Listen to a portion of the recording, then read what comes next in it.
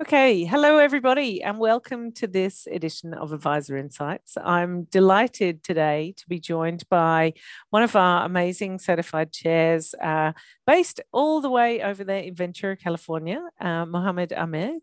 Hi, Mohammed, how are you? Hello, Penny. How are you? Really good, thank you. Thanks so much for joining us. And what I'd like to do over the next little while is just spend a little bit of time finding out about Mohammed, about you, about your career, what's brought you to the advisory board space, and just a few key elements of the experiences that you've had in your advisory journey so far. I'm sure that there's plenty that you have to share, and I really look forward to our conversation. So thanks again for joining me.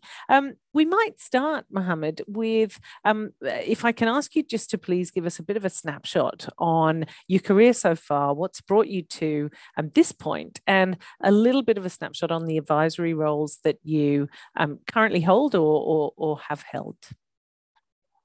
Great. Well, first of all, thank you, Penny. It's great to be here with you and having this conversation. I'll just start off with kind of the roles that I have, and then I'll kind of back into how I got here, so to speak. Awesome. So currently, I'm on several advisory boards for startup companies. Two of those are actually in Israel. One is in the services sector, the other is in manufacturing. And then the third one that's here in the US in Chicago. So those are the current ones, and basically from two of them from 2020, and one of those I started last year in 2021. I've also had three corporatized experiences when I was at SAP and right before I got to SAP. One of them was on the Point of Sale Advisory Council. Another was another advisory council in the food retailing and fashion, so parts of retail. And another was around the supply chain. So really spanning almost 20 years or so of advisory roles. Awesome. So when I think about what kind of fueled all these opportunities, I just see digital transformation, even before we called it digital transformation. There's rising customer expectations, abundance of data, rapid technological advances, and all those are driving unprecedented dynamics in every single business sector and even in our own personal lives. And that's what really, I think, makes things that interesting, because change is constant. Yeah, absolutely. And very often we see that change is the principal reason for establishing an advisory structure of any kind to support that kind of change, that movement, that progress, that transformation, whatever it may be, wherever the end goal is set. It's often the reason for establishing those advisory boards. And are you maybe I should bring in like how I got here. Absolutely. Thank you. Yeah. I kind of only answered like half of it there. So my formal education kind of spanned life sciences, international relations, business, and human organizational systems. So my career moved from being an officer in the United States Navy as a naval aviator and intelligence officer to general management, consulting, technology, and entrepreneurship, where I actually had a successful M&A exit a number of years ago. But the core area would be at SAP, where I scaled global solutions across multiple regional markets. I was a global solution owner for an entire retail segment, and I really turned market trends and customer needs into product requirements and go-to-market motions, which I led for the Americas in the retail industry. And then the last few years, I headed internal strategic and executive communications for consumer industries and for the entire industry segment. So those communication roles really gave me an unexpected outcome, and where I discovered and lived the power of the word and stories and narratives and the importance of intentionality. which, by the way, helped me inform my doctoral dissertation on the power of narratives and political discourse in the aftermath of the Arab Spring.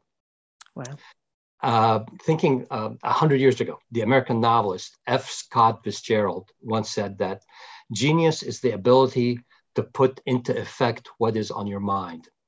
And maybe he was thinking about writing novels, but I'm looking at it from, business communication is often ignored weapon and the resources for an executive and a leader. So I think we can all agree that progress doesn't happen until and only when we can propel an idea from abstraction to reality. Yeah. And leaders need to orchestrate all those actions and practices, words and symbols, and be consistent with their understanding and capabilities, operational context, and also the time dynamics.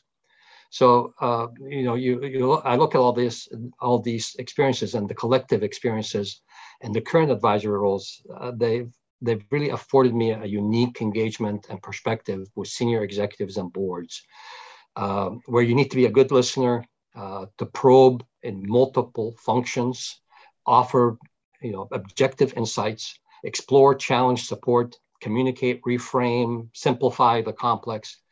And all those things I think are really important, and what made me who I am today, and why I'm able to look at advisory boards as a way to continue to develop myself and to contribute in the space.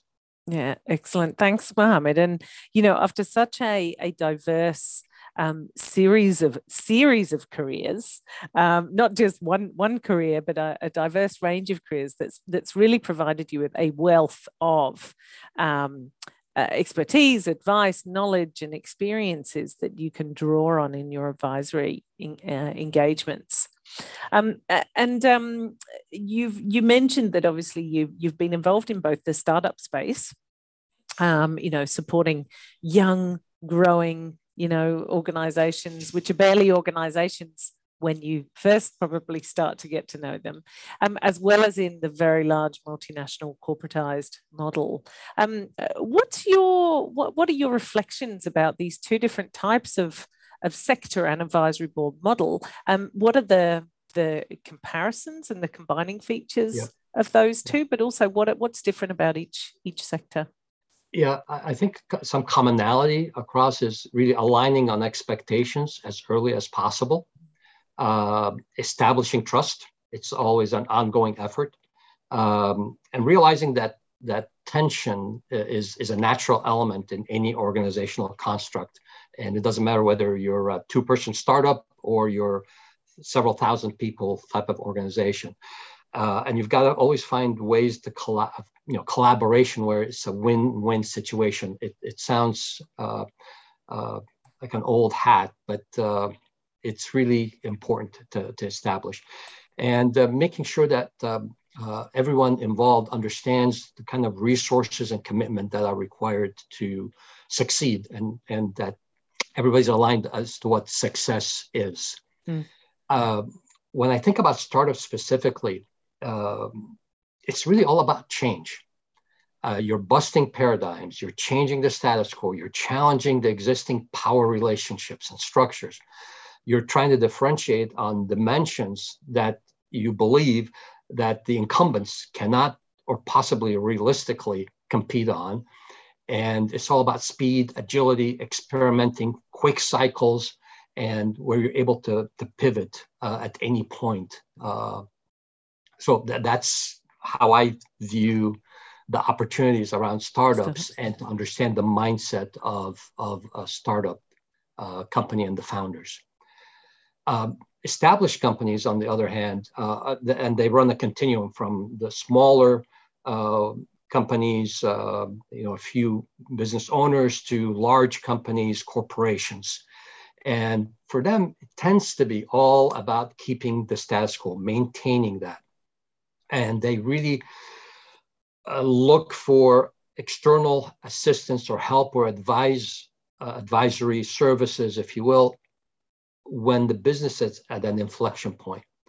Startups are always at an inflection point. It's the nature of the game. Yeah, nature of it. And they're looking for that as an opportunity for them. but an established company tends like, okay, we did the work, we got sales going, we got our cost structure in place, the market, we understand it, everything is good, and all of a sudden something changes, something happened, and there are question marks. What worked in the past isn't working today. So coming to an inflection point, and it could be internal, where you're looking at a different kind of labor issues, labor content, rising rates, access to a market, access to dollars. The demand is changing. Something going on with the way your systems are no longer keeping up with what needs to be, or how you need to run your system, your business, and your processes. Or it could be an external pressures, macro, the interest rates, inflation, unemployment, different changes in trends, and also the rate of change in the trends. A lot of people look at things, increasing but decreasing, but they don't necessarily look at the rate of change itself. It's like taking the second derivative. So that's where your college calculus thinking can come into play. Competition, existing competitors, new ones, maybe needing to compete on an ecosystem level, not just on a business to business. Changes in technology, understanding the implications over time, and how you can leverage that instead of it becoming a pain point. And then the whole social aspects, network effects, needing to be transparent. It's a different business environment today than it was not even 10 years ago.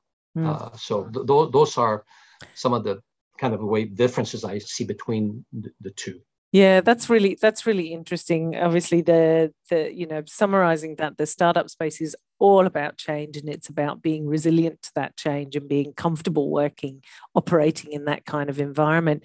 What I'm hearing from you in the corporatized space, the much larger organization space, is about, I guess, balancing or regaining some kind of status quo, or back on the path one was headed in spite of, or even in the presence of these changes, these situational impacts and changes, whether internal or external, that might, I guess, take the organization off its course a little bit. So it's an interesting way of thinking.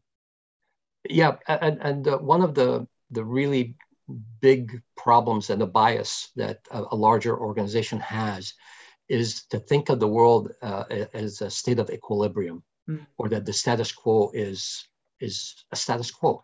Yeah. But instead of thinking of life and business as constantly changing, and that you have to constantly think of it more dynamic. In biology, if an organism doesn't change, it's dead. Yeah. Same thing with a corporation or a company, or no matter what it is, you need to be constantly dynamically changing, moving, learning in order to thrive. Otherwise, you're not. That's right. Yeah. You're not at all. Yeah. Sometimes it takes an external voice to help you see that. Yes. Oftentimes, I think it's very useful. The larger an organization becomes, the more it can look inward and believe, or take too quickly to respond to the internal voices. It's really important to have that external perspective. Drinking the Kool-Aid. Yeah, that's right. Mohammed, I'm really interested to know what sort of advice you might have for business owners, perhaps contemplating an advisory structure, but also for advisors. Have you got some key, I guess, principles that have really stood well the test of time for you in your advisory work? Yeah. Yes. For the business owners, make sure that you are prepared to change and to be challenged. Okay. Don't focus on the how so much, but be open on new methods and approaches. Make sure that the advisor fit is right for you and your culture. Even though I've said about being able to be open and change, but you've got to have the chemistry work, because if the chemistry doesn't work, you're not going to listen anyways. Yeah. And be honest on what you need, and understand your own internal dynamics and what the hurdles that might be in place. And I covered some things around trust and ethics, but those are really paramount, and it covers any type of engagement. Because if you don't live it or don't expect it, then your advisory board will fail you at the worst possible time. And I think that goes for both sides of the equation, doesn't it? For the business, the organization itself, and for those advising. Having a foundation of trust and ethical engagement, I think, is paramount. Yeah. On the advisor side, I think, you've got to be curious, have that curiosity, and you've really got to listen well. You don't go in there with a preconceived notion about what it is that it will take to turn it around or to be successful. Yeah. So you've got to each situation is unique, and you have to do the listening. And remember, it's not about you; it's about the client's success, and that should be the guiding light, the North Star. Yeah. And kind of to the last point I had made for the business owners, it's, your character and integrity are on the line. So know yourself well, and don't overpromise or overcommit. And probably the last thing, maybe, consciously bring in, on the personal side, bring your prior experiences into play in each and every subsequent engagement that you do. You build on your past, you connect the dots.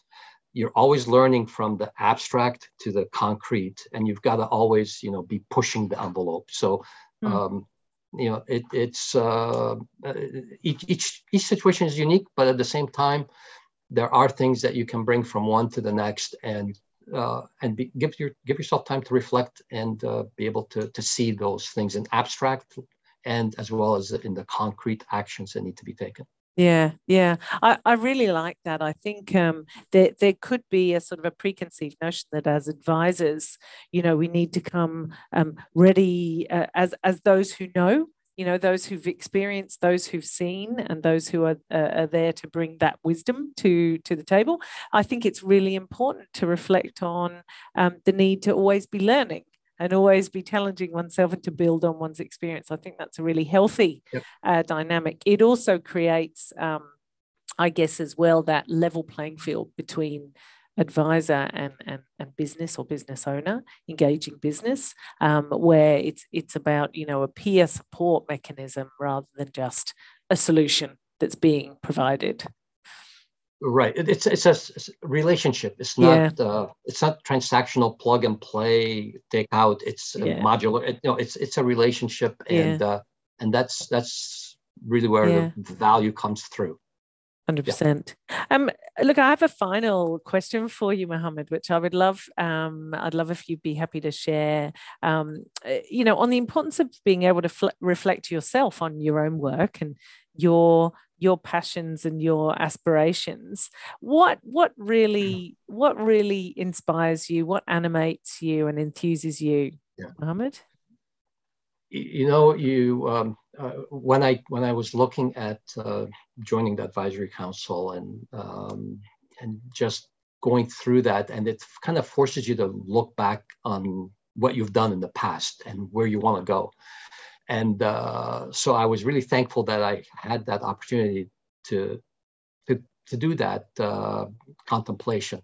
So I've kind of come, my work and my travels have taken me to nearly 24 countries across all the continents.